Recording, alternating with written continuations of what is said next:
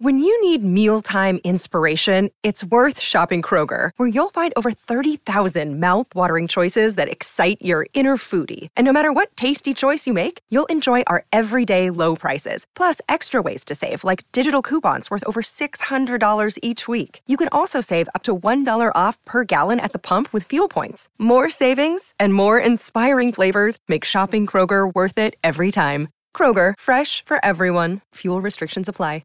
Another day is here, and you're ready for it. What to wear? Check. Breakfast, lunch, and dinner? Check. Planning for what's next and how to save for it? That's where Bank of America can help. For your financial to-dos, Bank of America has experts ready to help get you closer to your goals. Get started at one of our local financial centers or 24/7 in our mobile banking app. Find a location near you at bankofamerica.com/talktous. What would you like the power to do? Mobile banking requires downloading the app and is only available for select devices. Message and data rates may apply. Bank of America N.A., member FDIC. But shit out there now ain't like it was when we was coming up. Back in the day, punk nigga like Marlo steps out, breaking the rules and shit. He find himself in the back of a car trunk on the way to Lincoln Park. No doubt. Omar gonna come in the store, stick it up, rob you. You gonna call the police, make a report. You know when he get out, he's coming right at me. I ain't scared of nothing. I'm just saying, you know? I ain't gonna get out. Ain't no need for physical You got contact. $4 for me? I'm short $4. What the fuck are you talking?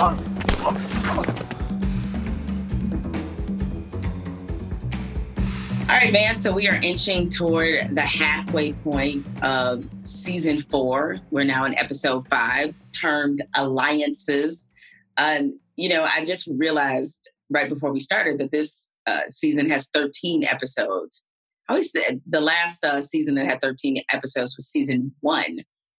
Season 1 had 13, season 2 had 12. And season 3 also had 12, and now we're back at good old number 13. So I wonder if there was any particular science behind that. I'll have to look that up. But nevertheless, here we are. At this point, we're starting to get some major traction and some storylines, starting to get an even deeper peek at these kids' lives, which I think is what powers this into being the best season of The Wire. What were some of your major takeaways from Alliances? Just a lot about the work, kind of about we see people going through their processes here. And, we've seen episodes like that in The Wire prior to this, but this one seems to be really about that. We see, Presbo, kind of how he's figured it out in terms of being a teacher and what his version of his classroom looks like. We see him coming up with a system, his own little system within his classroom to kind of get his kids to focus and try to learn. We see Marlo kind of going through that same thing as far as his hunt with Omar, how he's going to come at Omar, what he's going to do, like what he's trying to, the ideas that are bubbling around in his head as far as how he's going to figure out how to get back at him for being robbed. Of course, Carcetti is deep in the throes of this, taking every meeting, raising every dollar, going through every single inch of Baltimore to try to get the support he needs to unseat Royce. And we see Bunkin Freeman. Freeman, who is determined. His mind just won't believe that Marlo isn't dropping bodies. So through Freeman, we see all the places that bodies normally get dropped in Baltimore. And he inspects them. He goes and he detects through them as a crack detective. And you find out that this new regime in West Baltimore has a different, more secretive, tougher to figure out way of doing things. However, there is one group, like it always exists in the hood, that knows exactly where these bodies are. Right, exactly, because the streets be knowing all the time. They're the best reporters, the best detectives. They know where all the bodies are buried, in this case, literally.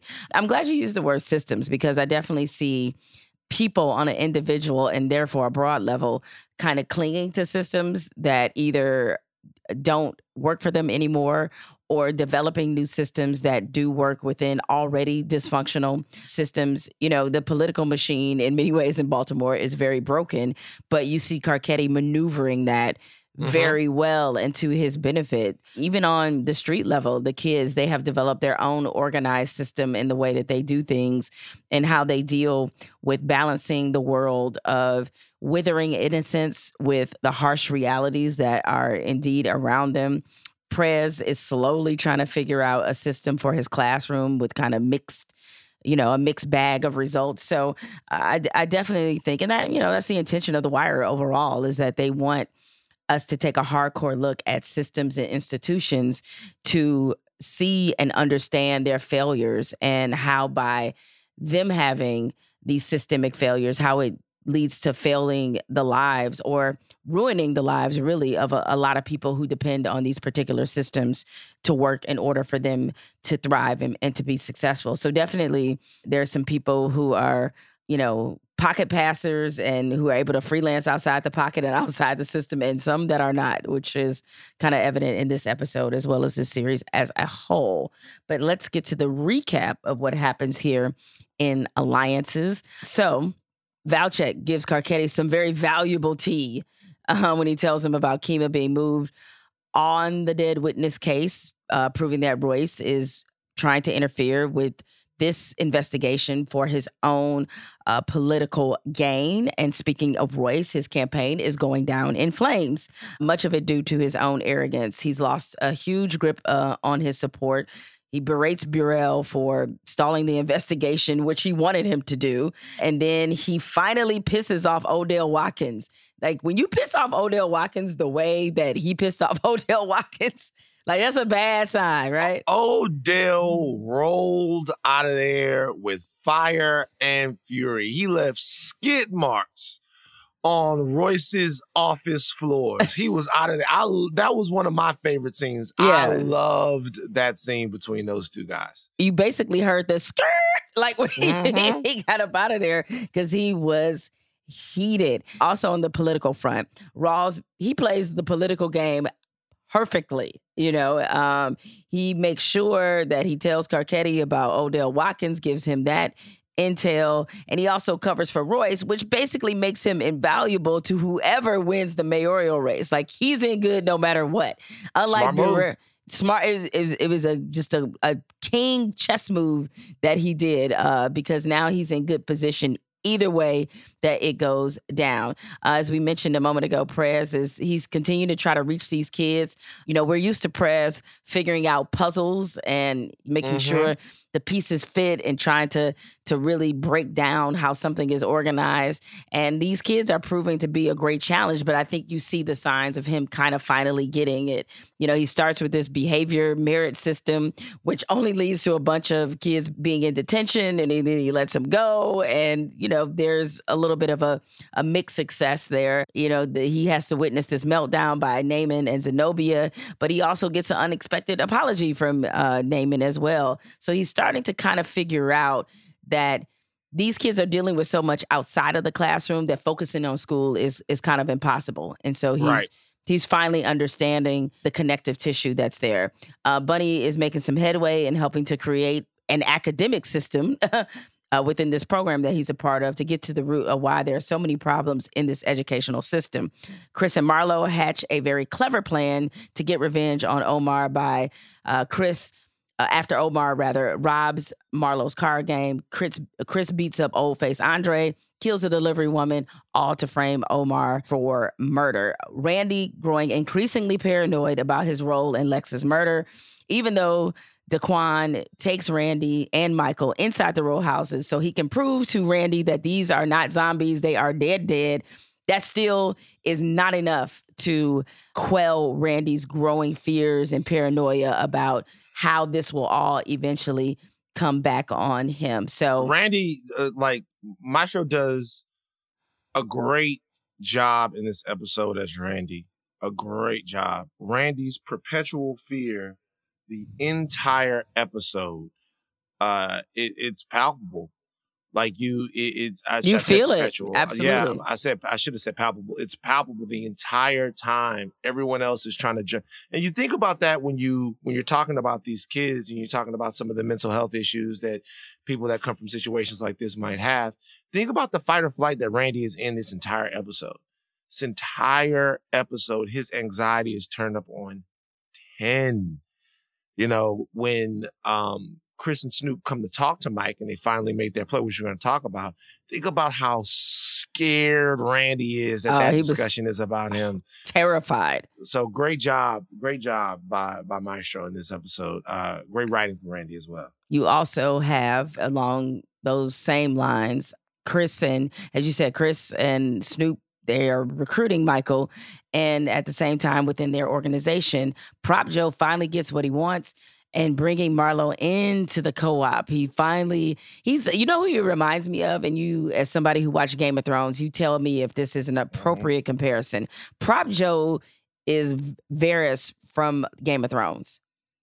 Yeah, he is. He is. There's also a tad smidge of Littlefinger in there.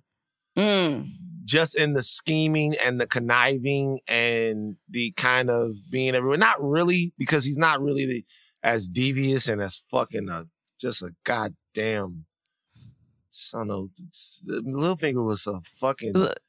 He's a horrible guy. Like, he's a fucking piece of shit. Like, you know what I mean? But like through and through. But as far as the mind, Littlefinger had nothing else except for that. Wasn't great with a sword. And so you see a little bit of that too. But Varys also works as well because he hears everything, knows everything, the whole deal. Well, the reason I said Varys is because even though Varys was obviously a gossiper, he was somebody who used information to bolster himself and make himself invaluable. But there was a part of him that had a conscience that kind of, at least he developed and got to a point where he was using it, honestly, the information and the intel and his influence for what he thought was best for leadership, what was best for, for the realm. That was his thing. He always talked about how he had no personal alliance to anyone. Right. His alliance was to the realm. And when nobody else was thinking about the realm, when everyone was thinking about their own personal political gain, his job was to think about what was the best for the realm because he represented one of those people that can easily get forgotten when everyone else is playing a Game of Thrones. And to a degree, I even agree with you more now because that's kind of how Joe is, right? Joe is thinking about the co-op, the collective, and all of the things that go on around that. And he feels like what's best for them is best for the game overall. So I see that it's even stronger now. It's actually a fantastic comparison. Yeah, because Joe, obviously he's gonna always try to get his cut. Always. Like that's just how he is built. However, that being said, he really does want them to be able to, as peacefully as possible, sell drugs in Baltimore without bringing on a whole bunch of chaos. And so you're right. He is completely about the collective advancement of the co-op. Okay, so we move on now to our character deep dive in this episode. And the character that we selected to take a closer look at is a bit of an enigma to me. And I think that's what makes him kind of fascinating. He's got a quiet strength and resolve, and he's also scary as fuck as well in many regards. Talking about Chris Partlow, that's the person that we're going to focus on for this episode. Yeah, Chris is terrifying in a way, but not in the usual way. Not like in a Marlowe kind of terrifying way, but just like in this way that you don't know a ton about him, but what he knows, and he knows it so well that it's almost kind of scary. You know what I mean? Yeah. I mean, you know what gets me about Partlow? Like, there's something dead in him. Yeah. And it's played so well by Binga Akinanagbe. They took so much from us that we don't even know how to pronounce our own names, man. It's sad. But with Chris, with Wee-Bey was, and we always compare every hitter in the Chris Partlow fashion to Wee-Bey, right? Think about Wee-Bey, though. Wee-Bey was like full of life. Wee-Bey was humorous. It was really a job for Wee-Bey, right? Right. Not saying that he hadn't been hardened, not saying that he hadn't been augmented and mutated by his surroundings. He had been. But Wee-Bey was like, yo, we're going to tear the roof off the mother. We're going to do this. Wee-Bey loves to eat. Wee-Bey loves his fishes. Wee-Bey loves all of these things. Chris, there's something there that behind the eyes that's gone. And, you wonder who took it. Like, even with the crime committed at Old Face Andres, right? To draw Omar out or to get Omar arrested or frame Omar, which is a very, very big sort of plan. Something that the Barksdales never tried to do. Just frame Omar for something. Get one of your guys to be an eyeball witness. It's actually kind of ambitious.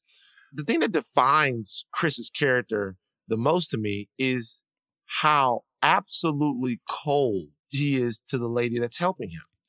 The woman in there who's restocking the shelves, who they go out of their way, she says thank you, calls him baby, smiles 1,000,000 times, and he just deads her. All to get Omar. And there was no hesitation. There was no nothing. Somebody took something from Chris, and we're going to learn this a little while later. Somebody took something from Chris, and the only way for him to kind of fill it back up is a sense of duty and probably a sense of allegiance to Marlo. Like, Chris is more sinister and dangerous than anybody else because there doesn't seem to be any humanity in there. He's almost like Dr. Spock in a way. Like, Dr. Spock was actually a little bit more human because he was part human. But the thing about Spock that always would like drive Kirk and everybody crazy is that it was all logic. So you look at Spock and you go, Spock, I love you. And Spock goes, what is love? Love is a sense of, shut up, Spock. Get out of here. Now think about if Dr. Spock were evil with that same thing. He just happened to have a sense of logic that, you know, he believed in the systems of the universe. But what if there's nothing there? There's nothing to appeal to. You're not going to talk Chris out of hurting you. You're not going to talk Chris out of doing something that, like, Chris wasn't going to see that woman and go, no, I couldn't dare her, right? He was never going to do that. Like, he's almost like an apparition when he comes in, which makes a lot of sense to why the kids in the neighborhood fear him in the way that they do. They feared Weebay and everybody else in a specific way, people before, but Chris is more like the boogeyman. He's more like an actual monster, actual wolf man type of situation. And when you watch the show, especially this episode, you can see why. Yeah, Chris is definitely the guy that, you know how in horror movies, especially this happened all the time in Jason movies and in Halloween, where people would be running full sprint, and Jason or Michael Myers would be walking slowly and they would still be able to catch him. That's Chris Partlow. Right. You know, because finish that statement though. Finish that statement. That statement's incomplete, what you said. You said people. It's not, it's incomplete. You mean there's a certain type of people. Talking about white people? White people. Because let's be honest. Shout out to all the white listeners all the way down in the hole. We love you. But let's be real. Let's be real. There are so many ways you could have got rid of Jason. So many ways you could have got away from Michael Myers. You're running all of that. How about like Zag, first of all, running in a different direction. Hit a corner. Like, there's so many things that you could do, especially with Jason, who we all know is not the best swimmer. You know? We all know this, right? We all know that that's a thing for Jason. So if you're at Camp Crystal Lake, run out into the middle of the lake, tread water. Jason not getting in there. He got a fucking hockey mask on. He gonna sink to the bottom. Like, I'm just saying, Jason used to piss me off. Freddy was different though. Yes. Freddy, you can't help but fall asleep, right? Right. You're gonna fall asleep. But Jason and Michael Myers, I feel like it was ways to escape these motherfuckers, man. Like, and it never happened. You know, Jamie Lee Curtis twists her ankle, all of that stuff like that. It's just weird. It's weird. No, I mean, and not only that, it's that Freddy Krueger was supernatural. Like, Jason and Michael Myers were not. Like, Jason Michael was Myers after a while. He kept coming back to life. Jason kept coming back to life. Right. He did keep coming back to life. The fucking lightning struck. And then Jason came back to life. And all of a sudden, he was in Manhattan killing people. So I don't know. But Michael Myers was like a dude, right? A guy. Like, you could shoot him. Maybe he came back to life too. I don't know that he was ever like dead. Was he dead? I think what happens in these movies is these niggas start off and they like are regular people, but then after a while, I think with both they just of them, morph into something else. I think they started coming back to life. I'd have to look with Michael Myers, but your point stands. Van. Zig and Zag. Okay, bottom line is you can outrun these motherfuckers. Like, okay, and by God, stop having sex. Because anytime you have sex, you know you dead. So I don't even know why people continue to do that? I'll be honest with you.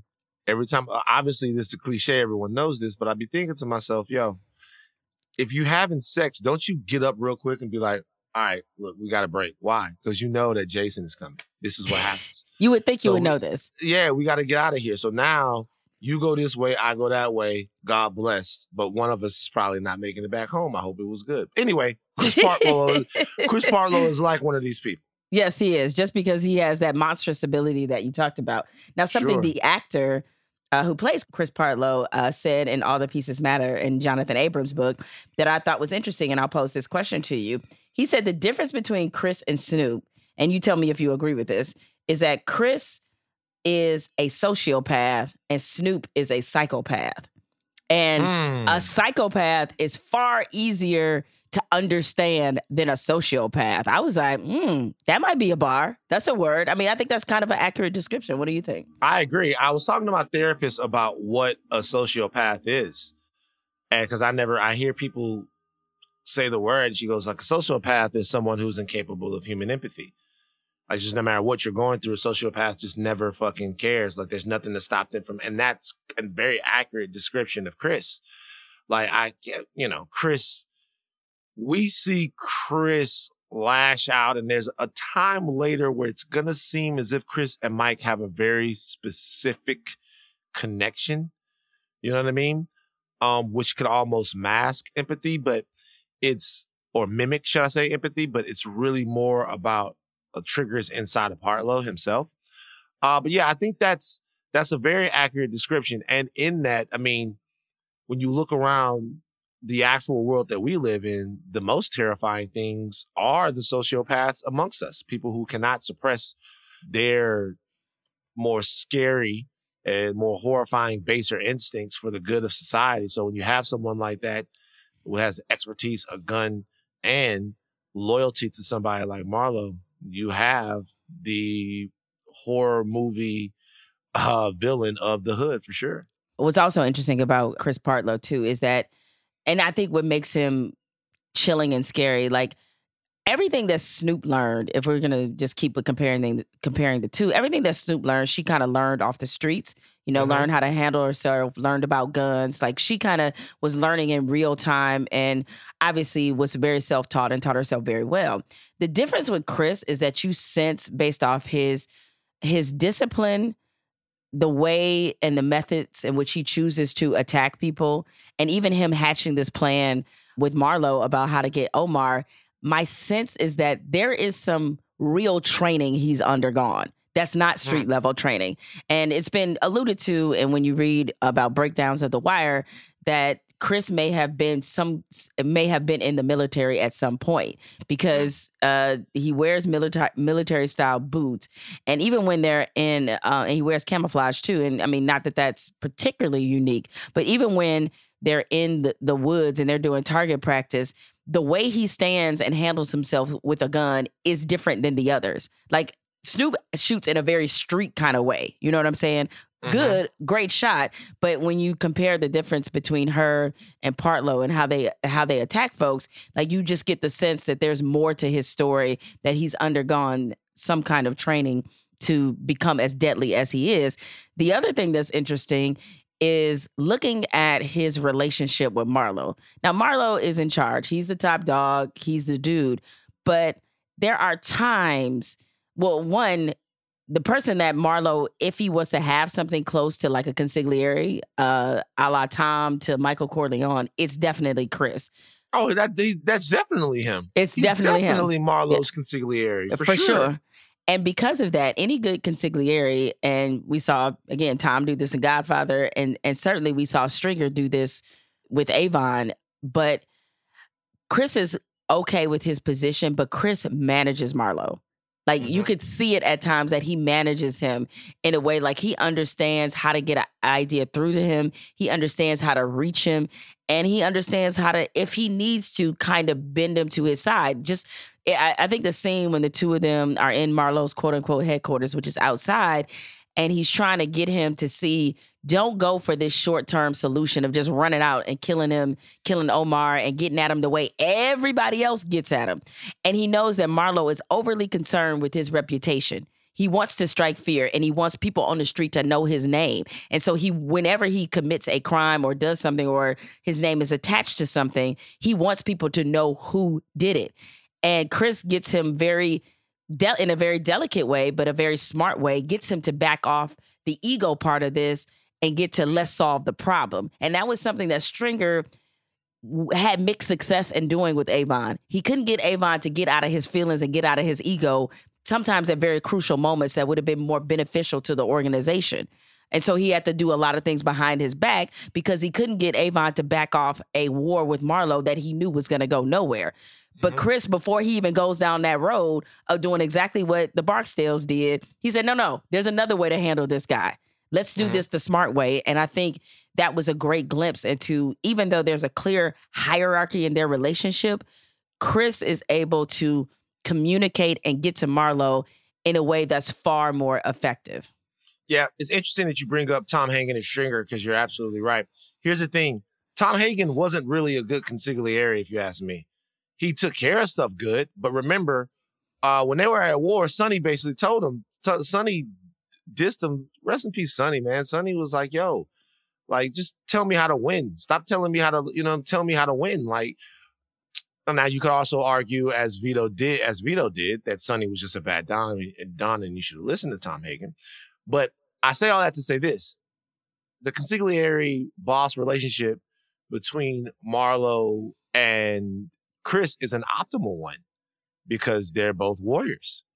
And this is the difference between Tom Hagen and Michael or Sonny, and certainly with Stringer and Avon, is that Stringer and Avon, as good as they were together, as much as they built, they weren't like-minded in their view of the streets. Marlowe and Chris seem to be. As a matter of fact, the roles are almost reversed with him. Remember, Chris told Marlowe that he needed protection at the card game. Marlowe didn't listen. And then after that, Chris goes, told you needed somebody to come with me? Yeah, you were right. There's very few times with Stringer and Avon that happened. I remember Avon once saying, Stringer, your advice was good advice. We're going to do it this way, blah, blah, blah. But they seem to be more aligned in what it is that they want and how it is that they want to be. It's about strength. It's about controlling West Baltimore. It's about having everyone bend to their will. That's not what Stringer was. And that's certainly not what Tom Hagen was. These guys were businessmen who were trying to figure out how to make this go the best for business. I'm not saying that Marlowe and Chris aren't, but Chris represents an ever-present wartime consigliere for Marlowe.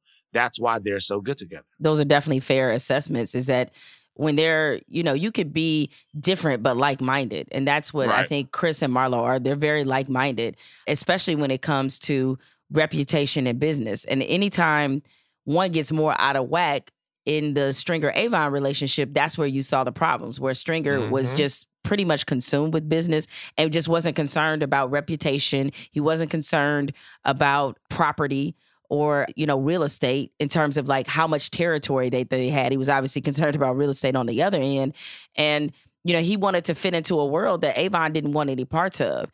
And Chris and Marlowe are very much on the same page about the world that they fit in, what they have to do to keep their empire intact.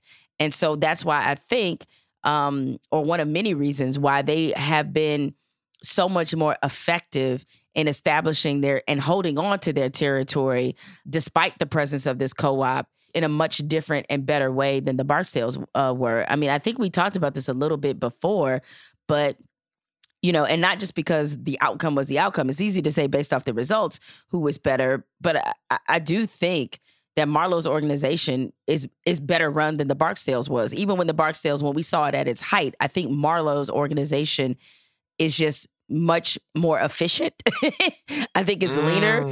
And I think people are all on the same page because ultimately, if you think about the reasons the Barksdale crumbled, it was always over some extra personal shit. Like personal things that never I could ever see going down in Marlowe's organization because he kept his shit in lockstep and didn't allow for as much bullshit as Avon did. Because as much as Avon was deep in the game, he still cared, to his detriment, a little too much about his family. Like somebody like D'Angelo would never be in Marlowe's organization. That just wouldn't happen, right? Right. Marlowe would have ate D'Angelo when he was a baby. But probably so. Probably would have ate him, like drank his blood. I will say something else about kind of both organizations is we're kind of comparing Marlowe's organization on their first title run to Avon's organization on their sixth.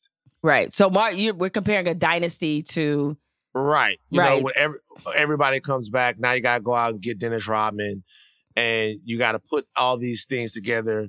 You got contract talks and all this. By the time Stringer, Avon, so we really got to know them, String was already looking at having done the gangster thing for long enough and wanting to do something else. Now, I'm saying it's very, very unlikely that either Snoop or Chris or Monk is going to decide that they want to own all the high rises around the harbor. Okay, so it's probably not going to happen. But there might be other things that will go on the longer Marlowe holds on to West Baltimore. But their organization is lean and hungry. They are the new young regime. So it's certainly more functional than the Barksdales that we came to know because it's, you know, still to a degree, it's smaller.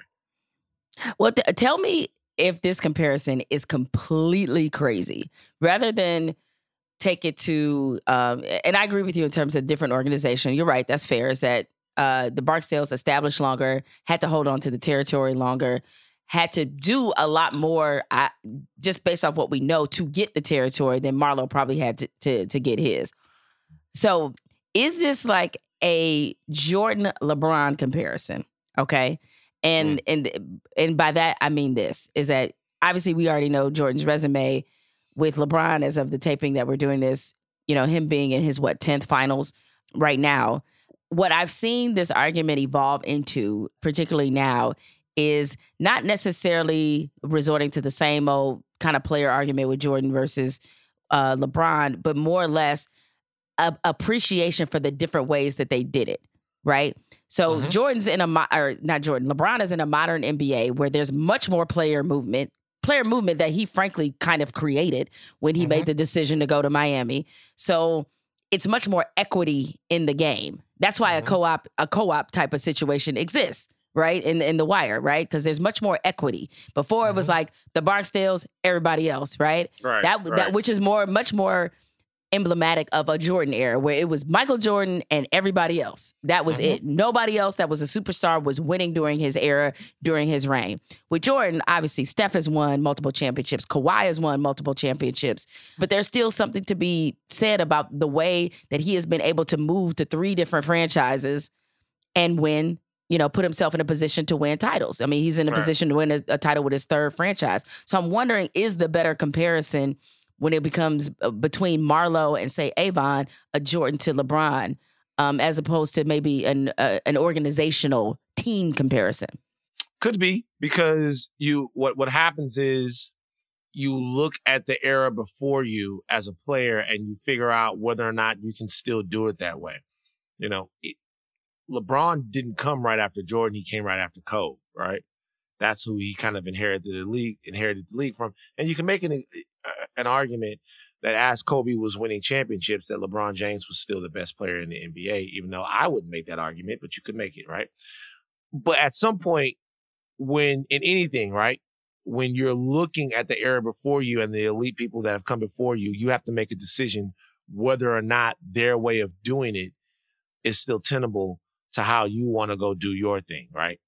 And for Marlowe, I think it's very clear that he looked at the Barksdales and said, not only am I harder than them, tougher than them, with more muscle than them, stronger than them, but the way they do it, you just can't do it like that no more. Like, the game hasn't changed. It's just got more fierce, right? So if the game got more fierce, then we got to be more fierce.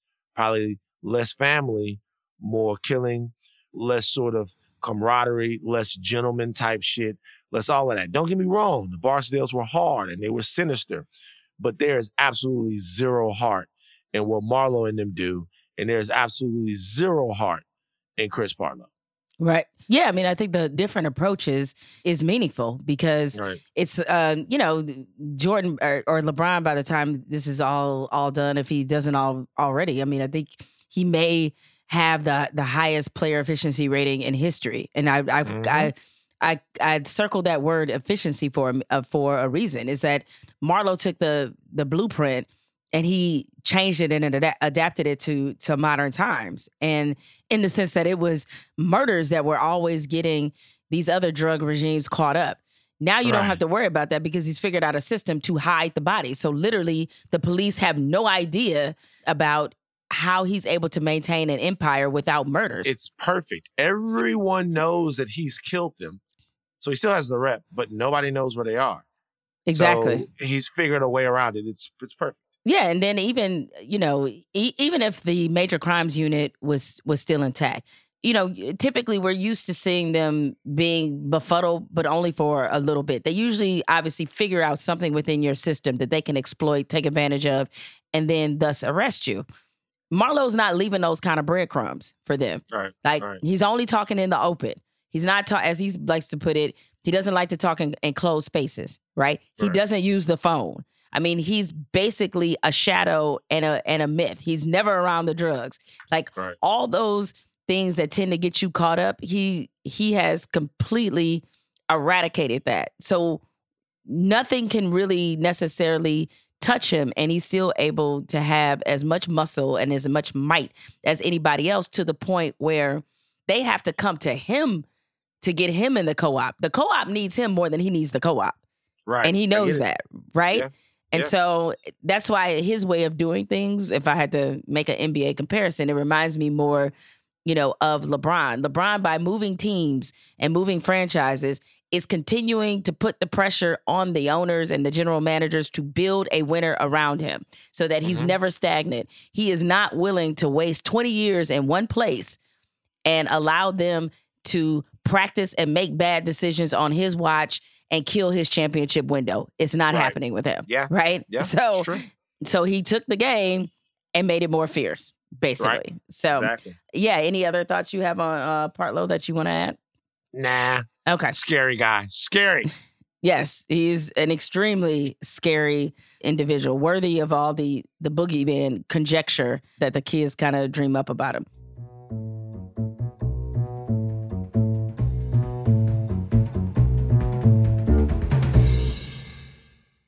All right, now let's talk about some of the best scenes and best moments in Alliance. What were some of those for you? I already talked about Delegate Watkins and Royce. Love that. The opening scene. Great scene. I really enjoy because it shows you these are just children. Lex ain't dead. I seen him creeping in the alley last night near the playground. Everybody know Lex is dead. Nah, there's dead and there's special dead. Yeah, Chris working that juju shit. Nah, man. What I'm saying is they zombies. Why you think he take him in the vacants? He need time to change him. You don't believe me, yo, it's on you. Yo, they funny, ain't they, Michael? I don't know about that voodoo shit, man. But Chris is definitely doing something. Yeah, man, this is serious business. So you saying Lex a zombie? Pookie, Byron, all them niggas. These are just kids, everyone. They believe in zombies and they believe that Chris might be some kind of hoodoo man and all of that. They're just kids. But at the same time, they hear a shot go off and they know exactly what caliber gun it is. Right. And that doesn't scare them. They're more scared by the unknown supernatural heebie-jeebie bullshit than they are with the murder they might have just heard. You know what I mean? It's interesting. But they are kids. They are kids. Great scene. And to that point, man, seeing that opening scene, it got me thinking about something because I think everybody's listening, and I'm sure you have. I want to give you an alley-oop for a perfect Van Lathan sidebar. What was some shit that you believed as a child that, was totally preposterous, i.e. along the lines of zombies? Well, there's two. One was, there was this movie that came out back in the 80s, or maybe the early 90s. It was called The Serpent and the Rainbow. Okay. I do remember this movie, but I don't remember what it was about. It was about voodoo shit, but The Serpent and the Rainbow. It starred Bill Pullman. Wes Craven directed it. And that shit it was 1988. That shit had me shook. It's actually zombies. It says, by the book of the same name, he goes into Haiti to study zombies and people that were burnt alive and buried in voodoo shit. Here's the thing. It is true, right, that I believed in this shit. But let me tell you why I believed in it. This is the more appropriate part of the sidebar. I was fucking terrified of the serpent in the rainbow. When I say terrified of the serpent in the rainbow. Scary shit. But I would like to shout somebody out right now. I'd like to shout out my dad, okay? Because my dad was the guy that would always make anything like that worse. So I remember I'm sitting down and I'm watching the serpent in the rainbow. My dad came in. He had some crackers and some hog's head cheese. Oh, your dad a real one. If you guys don't know what hog's head cheese is, my dad used to taste. Jesus Christ, it's disgusting. Hold on for a second. My stomach's gurgling. It's so nasty. It is so very nasty. Now. It's so fucking disgusting. This nigga was a fucking savage. This nigga would take the crackers and the hog's head cheese. It smelled like fear. He'd come in and he's watching me. He sees me watching the serpent in the rainbow, zombies, dead people coming back to life, voodoo dolls and all of that stuff. And you know what he says to me? He goes, I'm thinking about it. I'm 9 or 10 years old. 9 or 10 years old. And my father, the person in my life who basically defines truth for me, looks and goes, hey, you know that shit true, right? What? I'm like, what? He's like, all of this shit, that should be happening. He goes, listen, tell you something right now. Your mama, your grandmama, all them people from out there in Bachelor, Watson, all them people, they some hoodooers. They know this hoodoo stuff. They know this stuff. You're here in Louisiana. The people come from Haiti. The people from the Caribbean and all of that. They put stuff on their face. They hoodooers. I'm telling you, your mama know. Your mama know.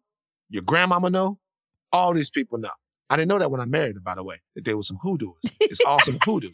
I tell you right now, boy, you look at this stuff right here, you think that's a game. You think the devil ain't real. And by the way, I am here as a child, and I am listening to this. The only thing stopping me from completely freaking out about this movie is the fact that I know that it's a movie. In walks my father, my dad, who says, no, son, be afraid. Because not only is this shit real, but your mother and your grandmother do it. And he started saying all kinds of shit like, see how me and your mama be arguing? I see if your daddy break his neck, or if he fall down, or if something happened. It's some hoodoo bullshit. They'll put a hoodoo spell on you just like that. And by the way, all the living dead and stuff y'all talking about, y'all think that don't happen? They're like, go talk to your grandmama, ask her stories about the woodsmen and all of that stuff like that, old slaves and conjuring and shit. All of this shit you watching, the white man get it turned into a big cartoon. Y'all see it on the TV, you know, all that stuff like that. But all of this stuff, that stuff real, boy. That's real. You better know Jesus. You better know Jesus. And I'm like, remember now, if you have this conversation with somebody who's 17, 18, 19 years old, that's one thing, Jemele. But you're talking to a 4th grader, okay? You're talking to a kid, dad, and that's what he did. For a long time, I believed it. And I remember my mom coming to me one time because then Child's Play came out. Oh, Child's Play had already been out. Once again, Child's Play, more voodoo shit. Voodoo big in the 80s. Child's Play. And I remember saying to one of my friends, hey, that could actually happen. That could actually happen for real. My mother was like, what are you talking about? I was like, well, daddy told me. She's like, your daddy is a fucking imbecile. Okay? How about that? Your father is a cretin. No. You're not going to be able to put the soul of somebody into a doll. Son, don't believe anything like that. There's no Jesus or no God in that. Don't listen to your dad and all of his country nigga shit. But for a long time, that's how they talk. I mean, they got divorced. But for a long time, I actually believed everything that the boys on the stoop did, that all of that voodoo zombie shit like that was real. It was because of the serpent in the rainbow and because my dad told me it was real. And here I thought that you would probably talk about some myths about pregnancy or sex that you had. Little did I know you would go straight to voodoo. I'm from Louisiana. People talk about that shit. People talk about that shit like it's real. they talk about that shit. Maybe it is, who knows? But like he believes it. My father believes it. Well, it's funny, even though it's not voodoo, but the combination of your childhood innocence, that we all have with the Bible, as I learned growing up, can be a dangerous thing. Not that the Bible's dangerous, but like when I was growing up reading the Bible, I'm taking everything like super literally, right? Yeah. As I'm reading it. And so I thought I was going to hell for virtually everything. Right. Virtually everything. Like, I was just like, oh my God, I had a bad thought. I'm going to hell. Like, I lived in this continuous fear that I was going to hell. And it was very real. I was saying the sinner's prayer like all the time because I just thought with everything that I did, I was absolutely going to hell. I also thought you could get pregnant by kissing. I thought that was true. There's a couple of things I thought like that. I was like, and I will say this. Well, I won't say this, but like, yeah, there's a couple of things like that I thought. Well, I thought that you could like, because we used to call it getting it. It was just basically dry humping. I thought that could get you pregnant. Yeah, you know what I'm saying? Just getting it. It's like we played hide and go get it, where you basically. Oh, we used to play hide and go get it.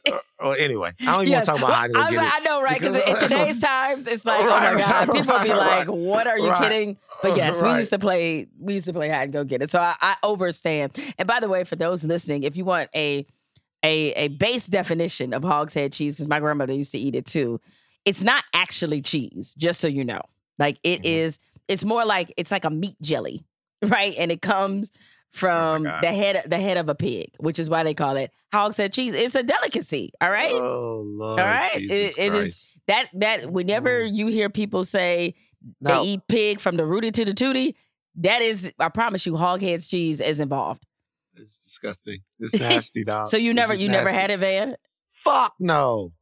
Hell no. Like, no, I was like, maybe I was a baby. But look, I'm from South Louisiana. I've eaten some shit, but you can't bring some shit into my shit that blow the whole fucking house up and then me think that that's dope.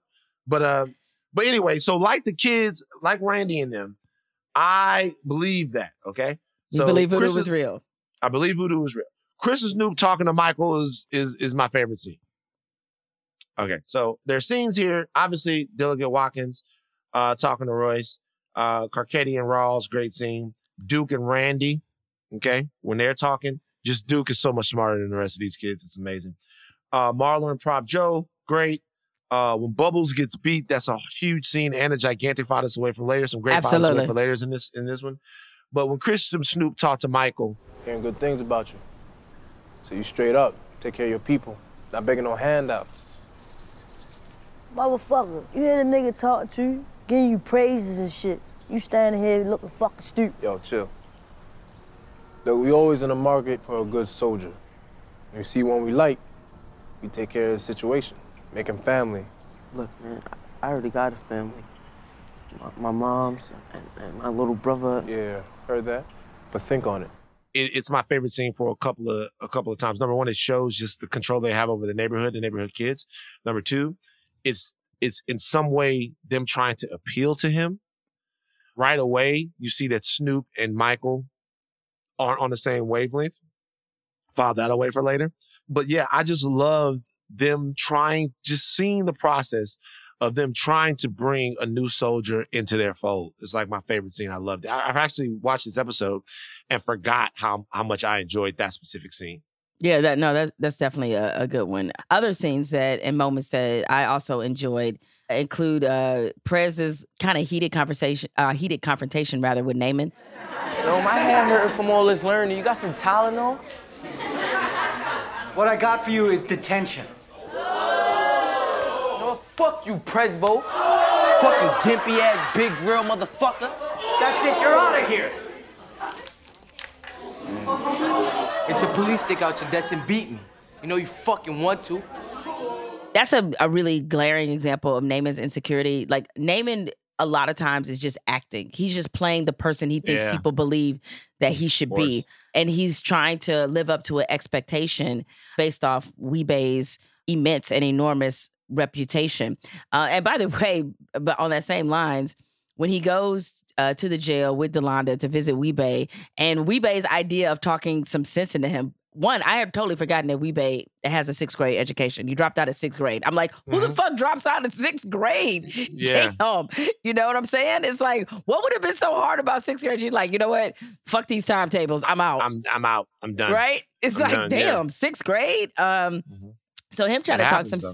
Yeah, it does. It definitely does. Yeah. Him trying to talk some sense into naming after he was suspended from school is like one of the worst parent to child, like get your shit together speeches ever, because he's not actually telling him to get his shit together. He's just like basically building in a bunch of excuses.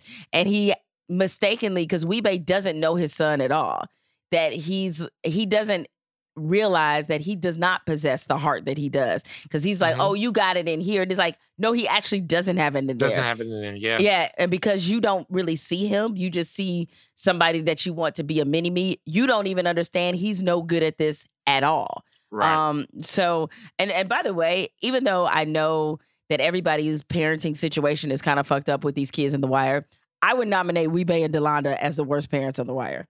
Pretty bad. Although, for now. For now. File away for later. For now. Yes, for now. But in this moment, I think they might be the worst parents on The Wire. Also, you brought up Daquan. I thought it was a great scene how Prez was attempting to reach Daquan without making him feel like a charity case. So when he used the excuse of packing 2 lunches just to give him some food, and then he wrote out the slip of paper so he could get something to drink. And it was heartbreaking. The look, or rather, I should say, the look on Prez's face when the girl in class told him that the reason he doesn't have any clean clothes is because his family steals them and sells them.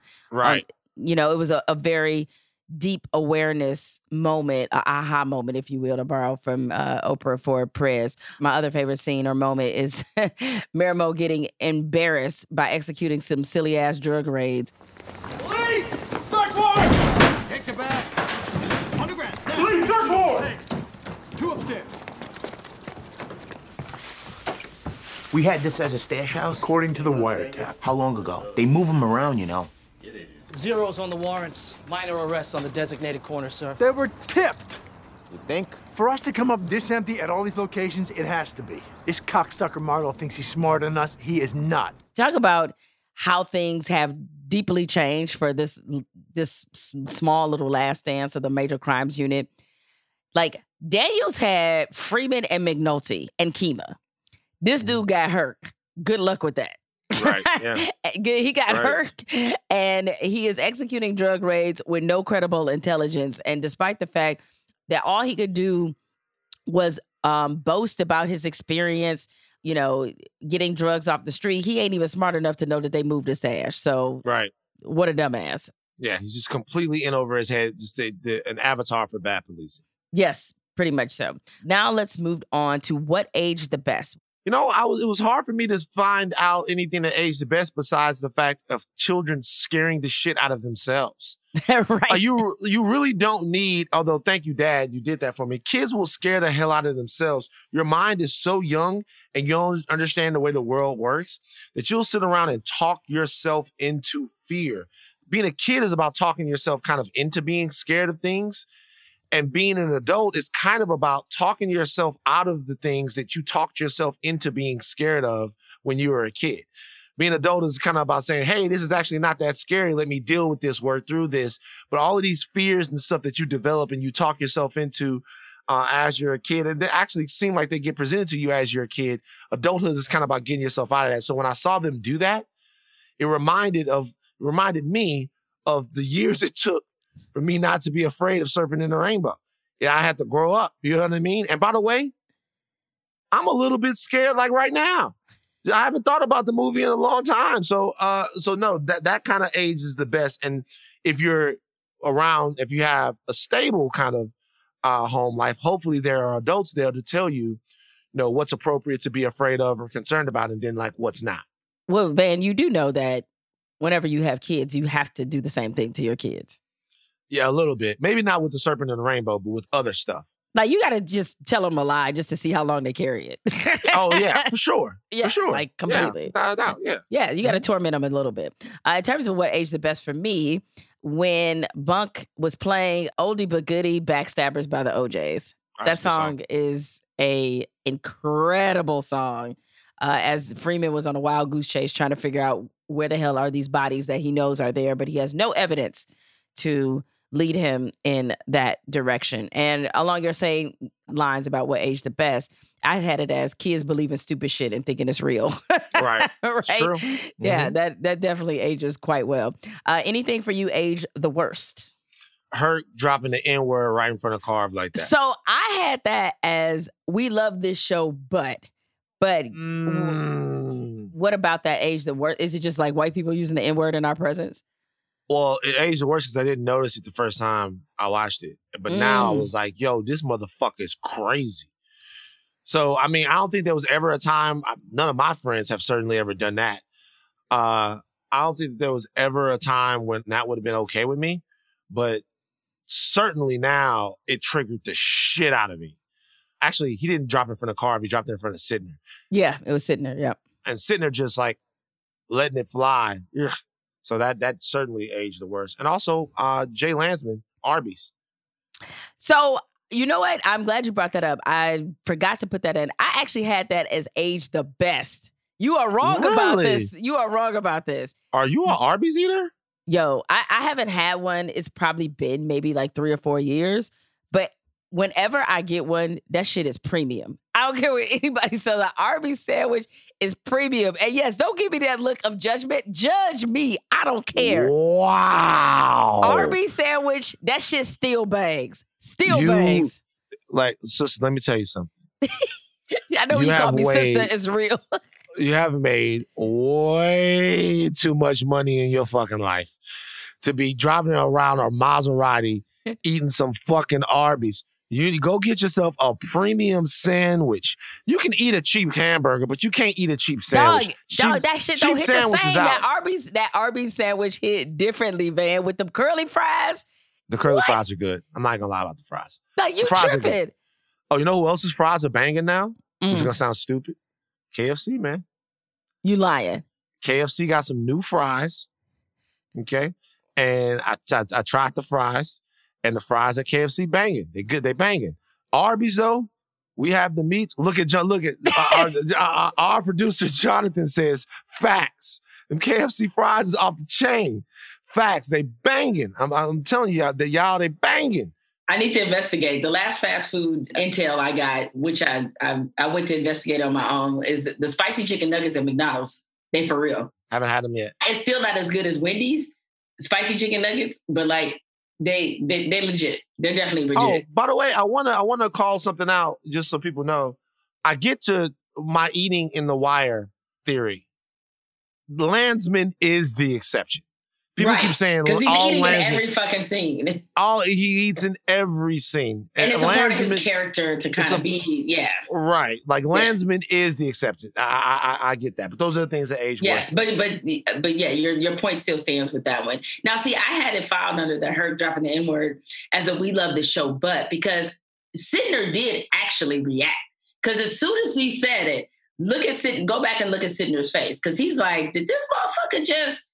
So the part of that, and this is why they're surveilling Marlo after he dropped this video camera in there, the part of that is hard to comprehend, or that I wonder if this would happen this way in real life, is that Sidner ultimately is more upset about the fact that he's been watching Marlo for hours than he is her using the N-word. I just cannot see those two alone in an enclosed space. Dude just dropped the N-word and it ain't no conversation. Like, it's no like, hey, motherfucker, like, it's nothing other than him just giving him a dirty look and then that's it. It was like, And I think, to my recollection, and I'm sure our listeners will correct me if I'm wrong, I think that's the only time I heard in the course of the series ever use that word. Yeah.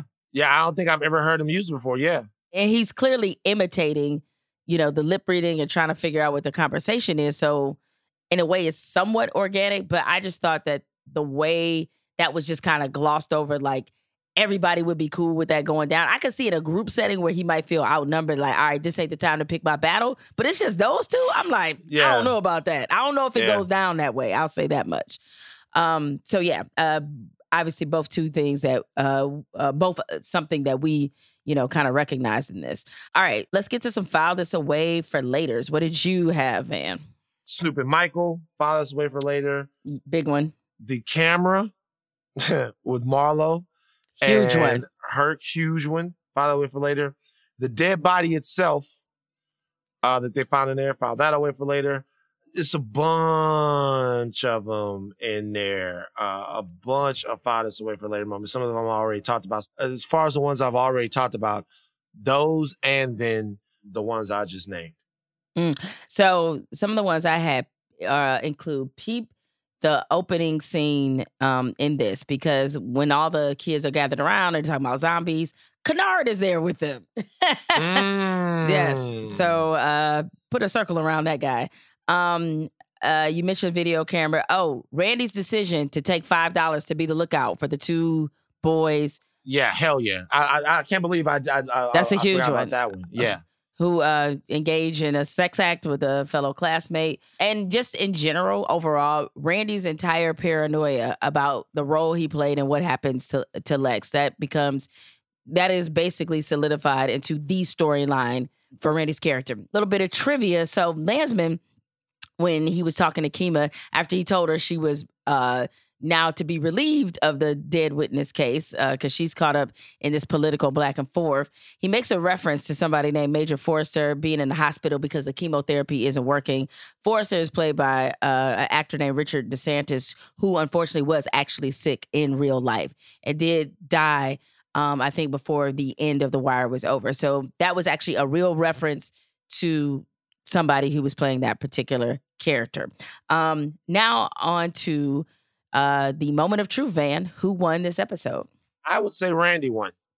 The reason why I say Randy won is because Randy, to me, did most of the emotional heavy lifting in this episode for me.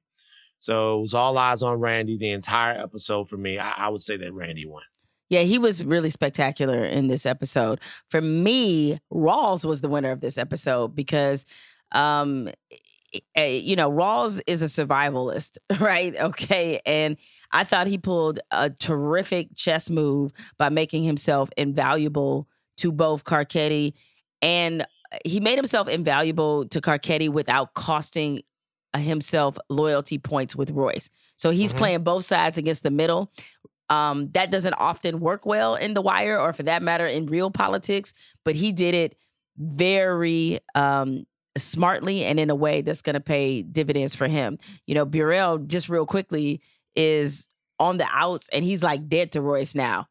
And that puts Rawls in a perfect position either way it goes. So by sharing that intel with Carcetti and then cleaning up a mess for Royce, Rawls, to me, was definitely the one who was able to benefit the most politically in this episode. All right. Well, I think that's going to do it for us. Thank you all once again for... I love you, Dad. Yeah. Van's dad is somewhere like, that damn boy that told everybody that I still believe in voodoo.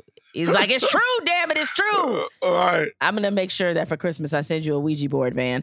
Okay, I rebuke it. Anyway, that's going to do it for us. Keep watching The Wire and keep listening to us. We'll see y'all again next time.